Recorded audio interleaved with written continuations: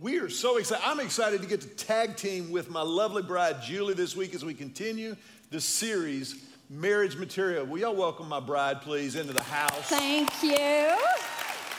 My favorite preacher in the world. I love talking about marriage with you. I do too. You know, it was really funny. When I told Julie we were going to do this series here in February, she said, I want to help. And I was like, that is so great. But she did not say, man, I just want to share the blessing of marriage that we have. I want other people to experience that. She didn't say, marriage is so awesome. I want to share that. What she said was, oh, marriage, I want to talk on conflict.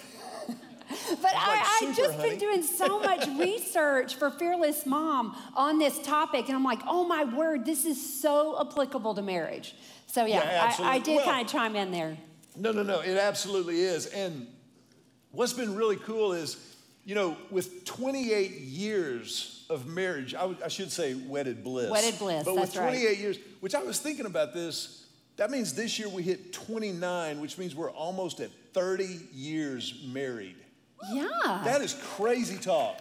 That's not the point of the sermon, but that just kind of hit me yesterday. I think we'll celebrate our 30th anniversary, but I'm all about, like, on our 29th, let's go ahead and start celebrating our 30th year. I saw where you were going with that. We'll celebrate for a full year. I love that. Well, it is pretty amazing, but one of the things that 28 years of wedded bliss, we have a long track record of real life under our belt. Now, I didn't say perfect life.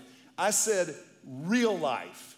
And what we want to share with you today is, I think, something that is incredibly hopeful about conflict in marriage. Now, as we said at the very beginning last week, this series applies to every single one of us. If you're here today and maybe you're not married or you're divorced or you're a student, don't check out, because as a matter of fact, if you're not married, this is a great opportunity for you to put some tools in the toolbox that you can use so that you don't make the same mistakes that a lot of us who are already married have made along the way. How many of us in marriage have made mistakes, particularly when it comes to conflict? Can I just see a show of hands? Thank you so much.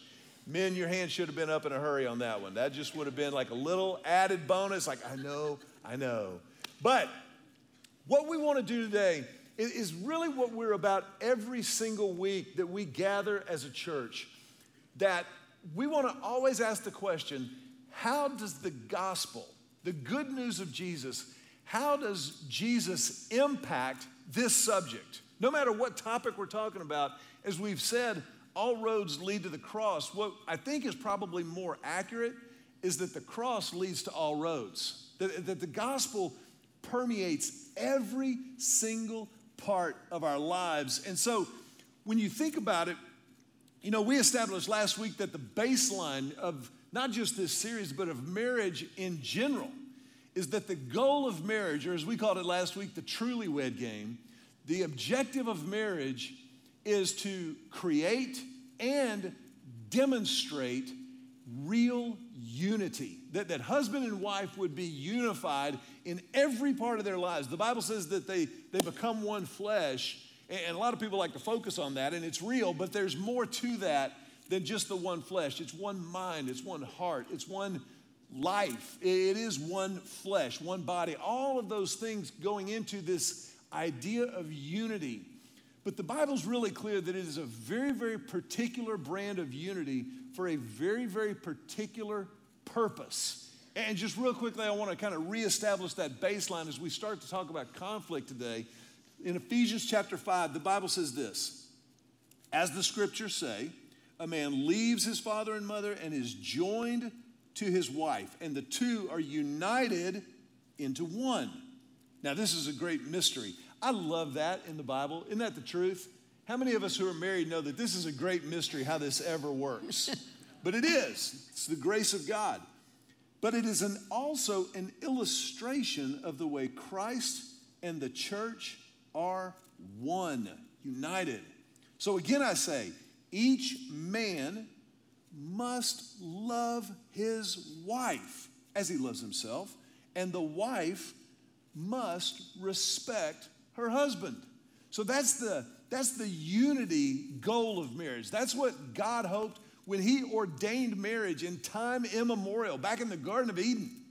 what he designed, what he desires is for husband and wife to be united. And yet we all know that no marriage that has ever existed anywhere, anytime on the planet for any length of time longer than 30 minutes has ever existed without conflict. Conflict happens in marriage. It just happens. It's a reality of it. I love what one psychologist said. Psychologist Dan Weil has been studying married couples for 40 years. This is his quote. When choosing a long-term partner, you will inevitably be choosing a particular set of unresolvable problems. Hope everybody had a happy Valentine's Day this week. But isn't that the truth? It's so true, though. It is so true. And Julie and I have discovered this. I love live music. I love live music. It's one of the things that made me love going to school at the University of Texas long before they, branded the live music capital of the world. And Julie, bless her, she will go to concerts with me. It's not her favorite thing. She'd rather be at home in her pajamas eating ice cream, and that's cool. But she'll go with me because she knows I love it when she's there with me. But she has drawn a hard line in the sand.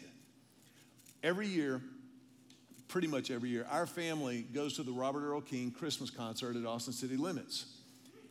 And that's just what we do. I'm a good father. We train children to grow up in the right way.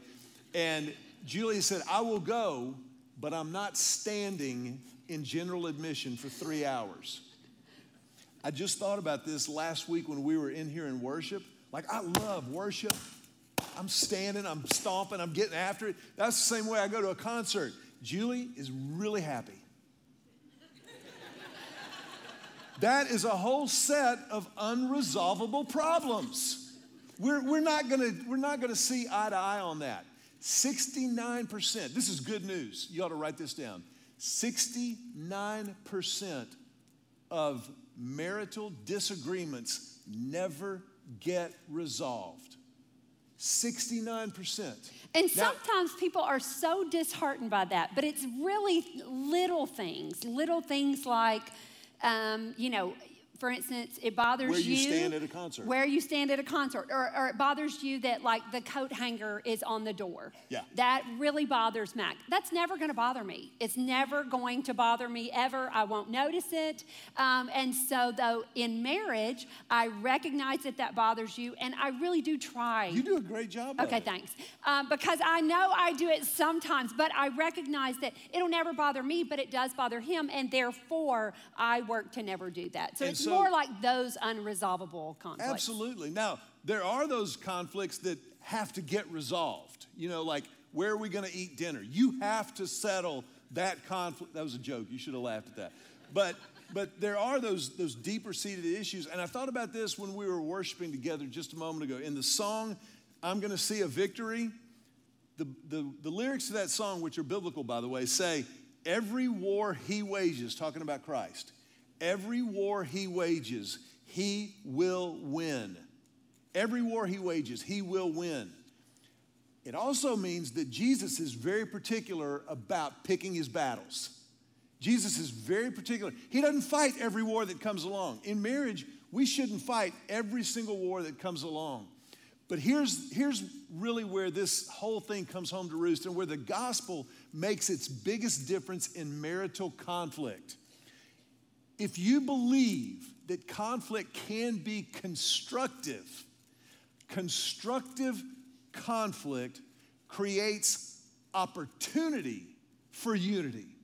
Creative, constructive conflict creates opportunity for unity. And a healthy marriage is not a marriage without conflict. A healthy marriage is one in which the two have, It is one where you realize, like, actually, this conflict has the opportunity to draw us closer together. The sentence that you said, constructive conflict creates opportunity for unity. We did not say that conflict creates unity.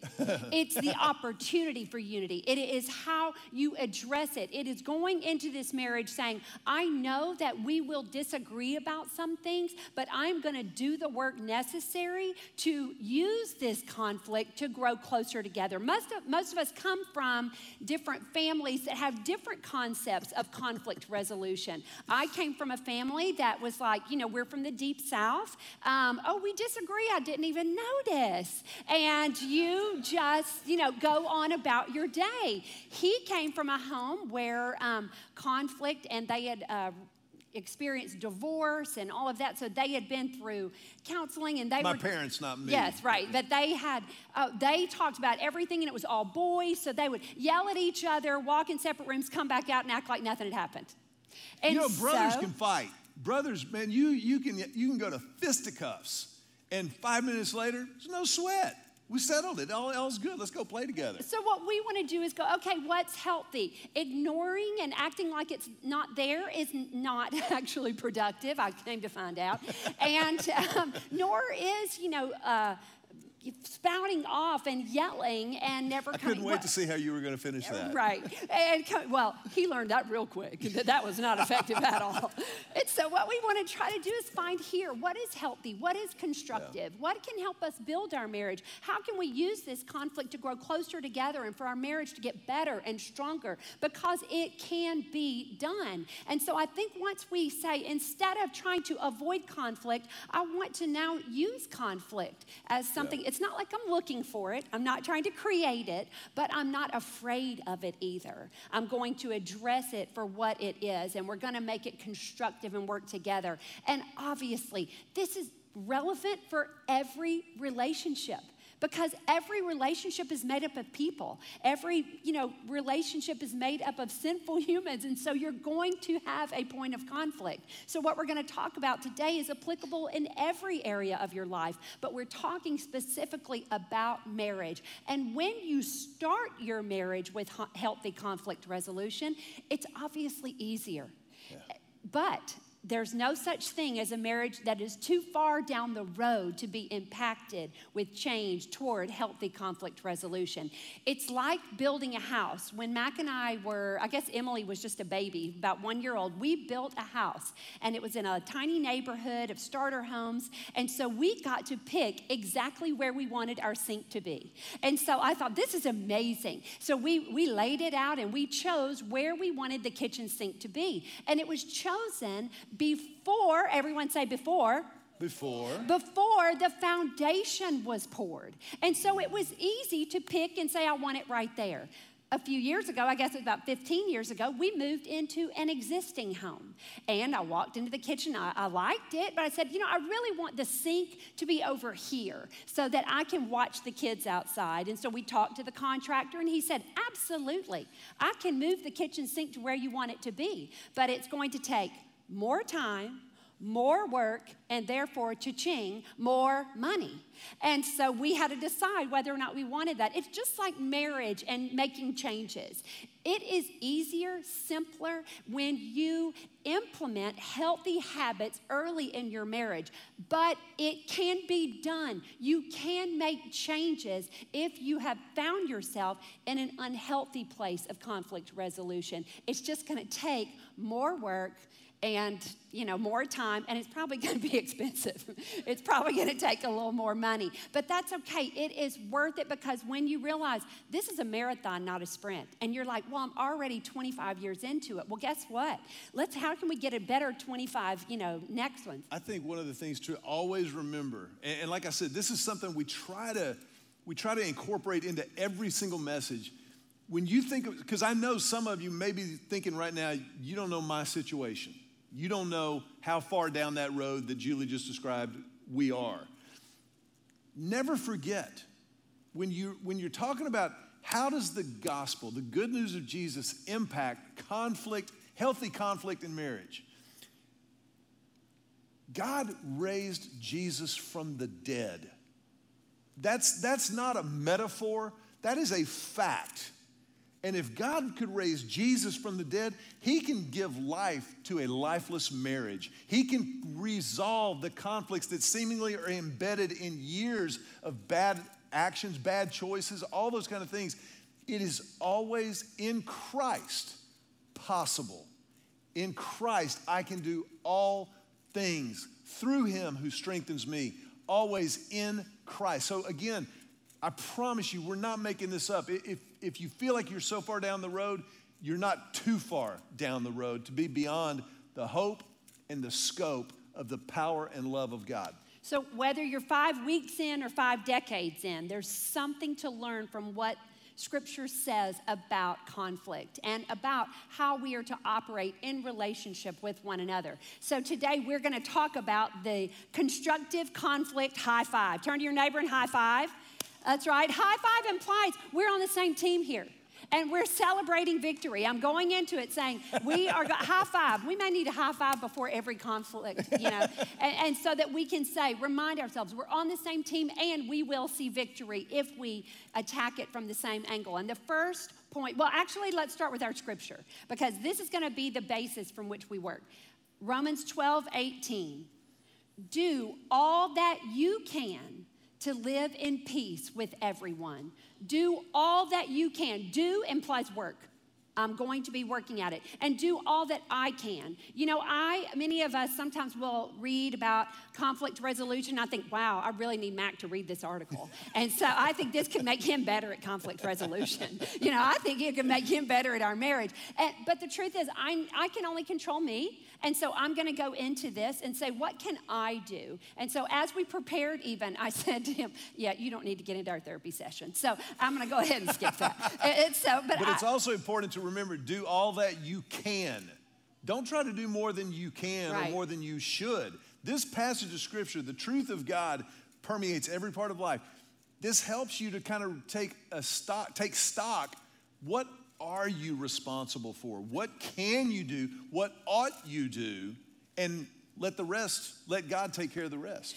And so coming from my background of ignoring and avoiding conflict, I'm trying to find my center still. We've been married for 28 years. Coming from his background of talking about everything and typically energetically, yes, with great passion. We're still working it out. And my prayer is that we're always learning how to get better and how to get stronger. But the first one that we're going to talk about, pause and posture. The constructive conflict high five, pause and posture. Take a pause and check your posture. Take a pause and check your posture. This is actually before the conflict. I believe that somewhere down the road, we learned handle conflict immediately. There's some truth in that. You don't want it to go on for too long, but I don't know that immediately is always the best time to handle it. Pause, take a breath, and check your posture. I do believe that when we pause, then we move it, I'm gonna get sciencey here, from the amygdala, which is our fight or flight response part of our brain, and it's about the size of an almond, and some psychologists will call it, you're reacting with your lizard brain because it's so tiny. So you're reacting here with your amygdala when really, when you pause and take a minute, you can literally move your problem solving, your creativity, your clarity to the front where it's supposed to be, your prefrontal cortex. You now are thinking with logic. You are now thinking with a healthier perspective, not just emotion, but with your logic. And we say in Fearless Mom all the time, take a breath, take a break. Watch your tone, watch your face. And the reason we say take a breath is because typically when our blood pressure is up, when our heart rate is up, when we are feeling angry or frustrated, then everything is moving. Our cortisol is elevated. And so what we can do physically is we can literally take deep breaths. Everybody with me? We're going to do our 8 count that we do in Fearless Mom. Breathe in, 2, 3, 4, hold, 2, 3, 4. Breathe out, 2, 3, 4. And just like that, you're lowering your heart rate, you're lowering your blood pressure. Mac's about to take a nap. And now it is better to do that before the conflict. Is it healthy to handle conflict quickly? Yes, but not always immediately. I so wish I had known that because as Julie said, my response was always, if you think it, say it. Be honest. I'm just being honest. Yes, be honest, clearly. Also be kind. And I didn't always do that. I still have to release some residual guilt from an argument that we had about 3 months into our marriage where I was just a jerk. I don't even remember it. That's why I haven't brought it up. My point is, I harbor the guilt. I know God has forgiven me. I know Julie has forgiven me. I still think back on a moment and I'm just like, you moron. What were you thinking? But I've got to remember, this is all Jesus has forgiven me. Julie has forgiven me. I can forgive me. My standards are not higher than God's.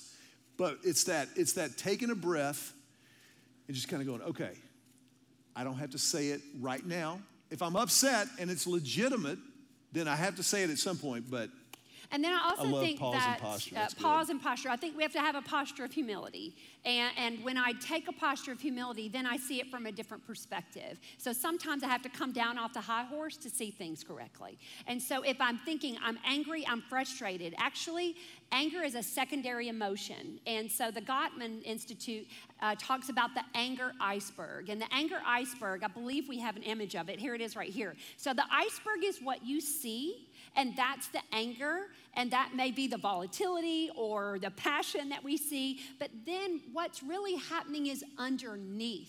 And typically when we're angry, you need to check yourself before you wreck yourself. Take a deep breath and then go, okay, why am I angry? Typically, I do this. I say, I shouldn't be angry. Well, the fact is I'm angry, and I need to figure out why. And the fact is, when we're in a discussion, and he's mad about it, or my children, I would say, don't be mad about that. They're already angry. He's already angry. So now it's much more productive to say, I see that you're angry. Why are you angry? I'm not scared of your anger. We're going to get through this conflict together. And then it's typically, I'm going to tell you the top ones are, you are afraid, you are embarrassed, you're offended, you're hurt. Those are the top ones, but it can be anything. So taking that pause, checking your posture, coming down off your high horse, saying, why am I angry? Now I can approach what the real issue is. And this all happens before the discussion. Absolutely. Second thing that happens before the discussion, second part of the high five, is the principle we over me. I'm going to choose we over me. And what I've noticed is when I get most amped up, when I get the most energetic in a disagreement, it's always about my way. It's always because I want to make sure that I win the argument rather than making sure that we win the moment. There's a big, big difference in that. And when I started to make that shift, and I still have to work on it, these are not things that we've got handled and no problem evermore, but we've decided to choose we over me. I want to encourage you, I'm going to give you some phrases to use in conflict, because one of the things that we said, constructive conflict creates opportunity for unity. If you're in the middle of a moment and you're having one of those marital moments, make a statement like this: I'm not going anywhere. I'm not going anywhere. Now that can also mean I'm stubborn and I'm digging in my heels on this particular subject, but it really means this matters so much to me, I'm not going anywhere. How about this one? I love you and I love us. I don't like where we are right now, but I love you and I love us. Again, it's an affirmation. And think about this. If you can remember to bring that to your prefrontal cortex in the heat of the moment, man, you make that a habit. And all of a sudden that other spouse hears you saying that, even though you may be angry in the moment. And you may be in conflict but not angry, but you're affirming the marriage. You're affirming your commitment to that relationship. How about this? This is something that really matters. And so I want to talk about it. This issue, not you're a bad person and I want to make you better so that you bug me less, but to say this is something that really matters. Or something that Julie does so well, she'll say, before this goes too far, I don't want us to get to a place of frustration, so I want to talk about yada, yada, yada. Before this goes too far, I don't want us to get frustrated with each other. All of those statements are things that affirm the marriage. They re-communicate, they reiterate your commitment to the marriage, to what's actually going on. So yes, we pause and we posture appropriately, but we also choose we over me. And which sets us up great for number 3. So pause and posture, we over me, and then it's give and take. Give and take. It's not about, most of us, we arm ourselves. I am so ready. I need to prepare before I tell him everything he's done wrong. Instead of, I need to prepare so that we can talk about it, because odds are I've done something wrong too. And so do you see how my posture is different there? So I'm approaching it. I usually approach it. My reflex is guns blazing. And so what I wanted, that I'm ready to attack him about the problem and blame him for being the problem instead of figuring out how we can resolve the problem. It's not an accusing tone. It's a tone of, again, that constructive conflict. How can we get through this together? Another thing that we've talked about a lot in Fearless Mom is a growth mindset. And a growth mindset looks at conflict as opportunity for unity, and it also looks at it as temporary. It's important to say, I'm frustrated right now, but I won't be frustrated forever.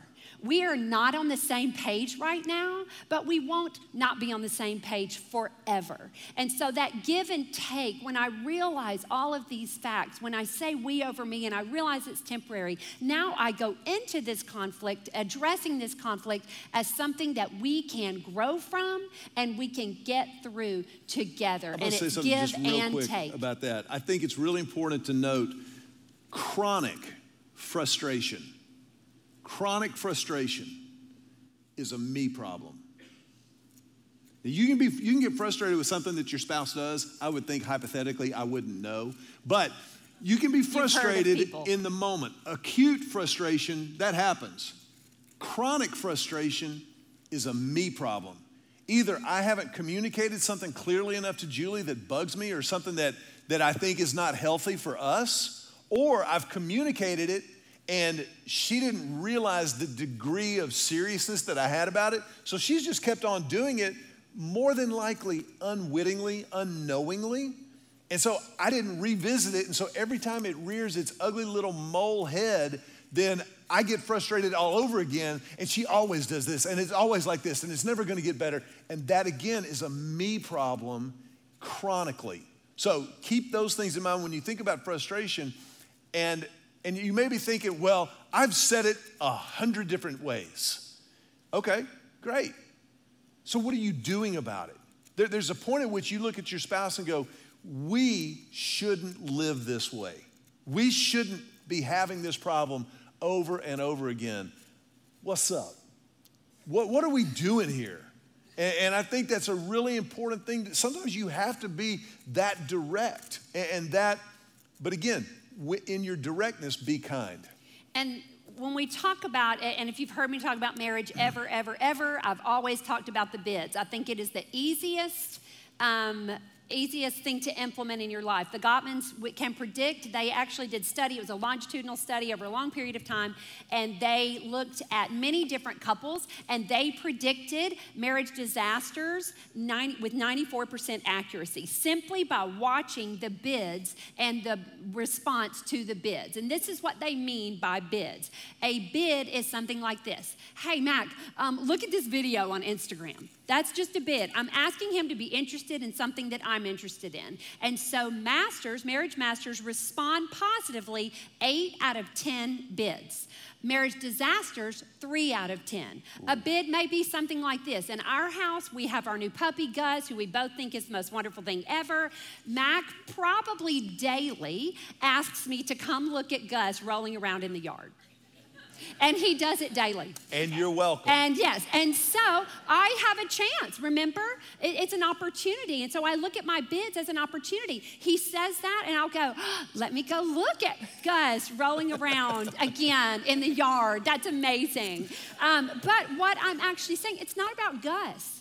It's saying, what's important to you is important to me. Another one that Mac does, now that football season is over, not quite as often, but he will rewind plays so that I can watch them. If he sees it, if I wasn't in the room or that is always, I know that a good football play is going to be a bid. And so I come in and I go, that's amazing. You're welcome. And basically how to husband 101. My bids, My bids are often about the dogs. I have to confess, it's a lot about the dogs, a lot about the kids. It's something ridiculous. I see something funny on TV. But what I'm realizing now, and then I can tell if we're at a place where I'm not feeling on the same page, I'll go, okay, remember the bid. I have to respond positively 8 out of 10. And now, of course, in our house, if someone doesn't respond, we go, marriage disaster, you know, very effective. And so, or I say, I'm on my way, 8 out of 10, I'm coming, you know. And so we're always trying to be mindful of, you know, I have an opportunity here to grow closer together. So if you look at conflict as a bid, it's give and take. I want to issue bids and I want to respond to bids. And so instead of getting defensive when he brings something up that something I've done has frustrated him, I have an opportunity, growth mindset. I can say, well, that's on you. You need to get over it, you know. Or I can say, you know what? We is very important to me. And this must be so important that you brought it up to me. And so I'm going to listen and I'm going to respond to the bid by receiving influence, accepting influence. Proverbs says a lot about a wise man receives correction. In marriage, maybe correction isn't the best term to use. And so is he correcting me? Yes. He will correct me on something if I'm very lovingly. Very lovingly and gingerly. And so, but I have an opportunity now to dig my heels in and say, well, get over it, or to receive his influence. Isn't that such a psychologically safe way to say receive correction? I'm receiving his influence. What I'm saying is, even if I don't see it, or it doesn't bother me, or I've never thought about it before, this is give and take.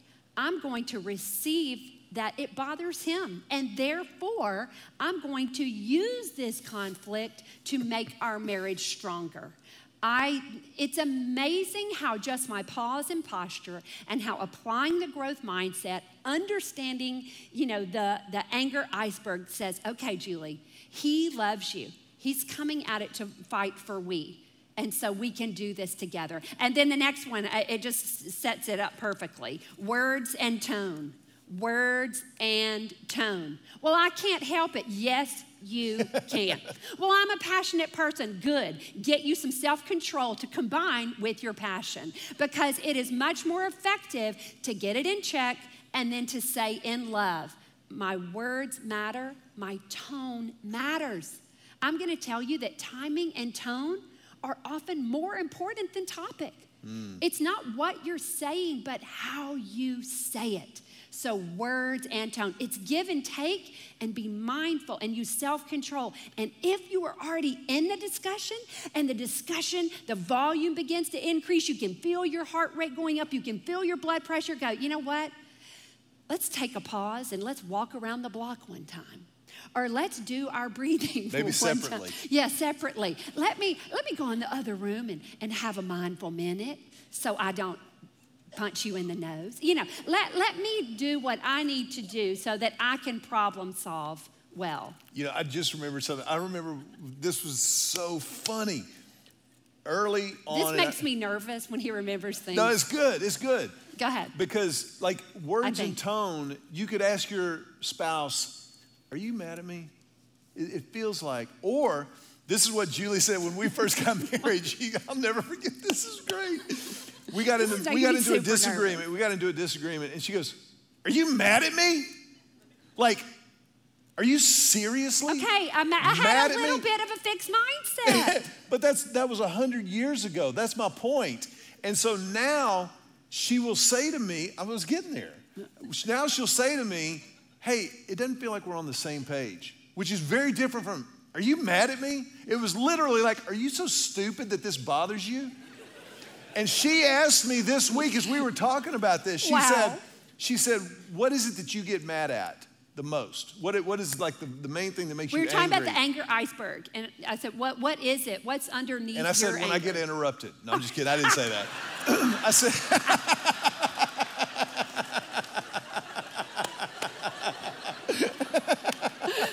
Just keep going. I said, when I feel disrespected, my initial response is just hacked off. I'm like, oh no, I don't think so. And I realize that, and it's weird how that plays out, but when you think about words and tone, what you're really doing is checking your heart toward the other person. Because out of the heart, Jesus said, the mouth speaks. So whatever comes out of your mouth, that's what's really in our hearts. That's just a fact. People say, oh, I didn't mean it. You took it the no. If you said it, there's something there, which I think is a great setup for the fifth part of the high five in constructive conflict. This is my signal that I'm about to interrupt you. So it's not really interrupting if I give you a signal. It's all good, baby. But I wanted to read the verse again. I wanted to read verse 33. So again, I say, each man must love his wife as he loves himself, and the wife must respect her husband. That is such a great verse to then ingest before the conflict. Yeah. I think to remember that that we are loving and respecting one another, and that the goal is that the two are united into one. The goal is unity. It's transparency and unity. You can't have unity without transparency. Yeah. And so, which was a great point for you to make, and you interrupted me so well. The fifth, and this is where you see that it actually worked out. That was well done, love. The fifth finger of the high five is to always remember the end game of constructive conflict is to fix and forgive. That's what you're after, is to fix what maybe is fractured, fix what maybe is broken, and forgive. Forgive just means let it go. Let it go, let it go, let it go. Those are the only words he knows to the song. I, on the other hand, could do the whole Which thing. I just think, by the way, if you're a 53-year-old pastor who's a guy, knows every word to Frozen lyrics, that may be a problem. But my point is, the end game is this right here. Fix and forgive. Fix what's broken. Fix what's fractured. And forgive. And I'm going to read a verse that we read last week because you cannot say it too much. And again, this is the goal. This is why you do this thing, which hopefully, by the way, if you're single and you're not a little bit scared of marriage at this point, you're not paying attention. But remember, I can do all things in Christ, including fix and forgive a broken relationship. Ephesians 4:32 says, instead, be kind to each other, tenderhearted, even when you're mad, forgiving one another just as God through Christ has forgiven you. The gospel matters everywhere, even in marital conflict. I would tell you, especially in marital conflict, when you understand what's at stake in marriage, that we're here to create and demonstrate unity so that we can communicate the gospel. Remember, Ephesians 5 says the purpose of this, the end game is not just this.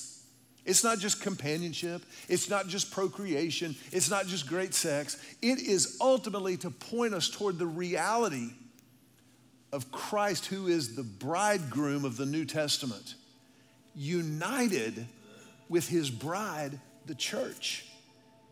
And so because the stakes are so high, be kind to each other, tenderhearted, forgiving one another in the same way that God in Jesus forgives you.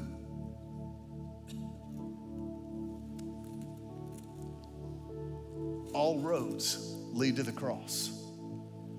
Everything takes us back to the gospel of Jesus Christ. And the gospel of Jesus Christ says that in Christ, all things are new. The old is gone. That old way of dealing with anger, that old way of reacting, That's dead and gone. That died in the tomb with Jesus. In Christ, all things are new, and we are restored. We are reconciled back into right relationship with God. So yeah, Julie and I hope that what we talked about this morning helps in marriages, strengthens and empowers and beautifies them. But man, even bigger than that is your relationship with Jesus, your personal faith in Christ. And so if you're here today and you've never made that your own, maybe you've never accepted the unconditional love of God, the amazing grace personified in Jesus, then we want to give you the opportunity to do that. On a day that we talk about conflict, we want to invite you to be reconciled to God. Would you bow your heads with me for just a brief moment? If you're here today and you want to make that real in your life, then we want to give you the opportunity to do that. Just to pray right where you're sitting, a prayer of beginning, a prayer of commitment to Jesus. Just silently talk to God and say something like this, just in your own words. Just say, silently say, Jesus, I need you. I need you. And so right now, I confess my sin. The sin that creates a conflict with you and your holiness. I confess it and ask you to forgive me of all of it. And so, Jesus, I accept your forgiveness. I receive it. And in this moment, I choose to believe that you died on the cross for me and that you rose from the dead for me with an offer of new life. And I accept once and for all.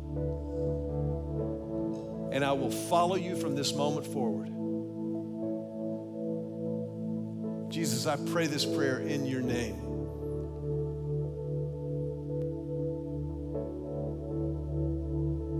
Just for a second, if you would remain with your heads bowed. If that was your prayer, then as a church, we want you to know this is the biggest moment of your life. And so we want to help with what's next because it's just a beginning. And so a couple of things I'm going to ask you to do. If you just prayed that prayer of commitment, I want to invite you to open up the program that you got when you came in.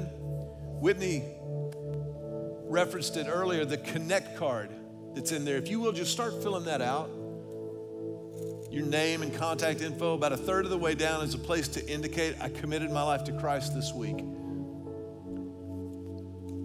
And once you've completed that card, you can fold it in half if you'd like, tear it off with the perforation, fold it in half. And when we dismiss in just a couple of moments, I want to ask you to hand that to one of our ushers so that we can start a conversation, a dialogue with you to help with what's next. That's why we're here. That's what the church gets to do. Second thing I would ask you to do, if you would just quietly raise your hand. If you just prayed to receive Christ, to commit your life, just raise your hand and hold it up in the air for just a moment as a statement of that commitment that you made, a statement in your life, but also a statement in the life of this church, because that's the most important thing to us. And our family tradition around here is that you can put your hands down as we put our hands together and just tell you, welcome home. Welcome home.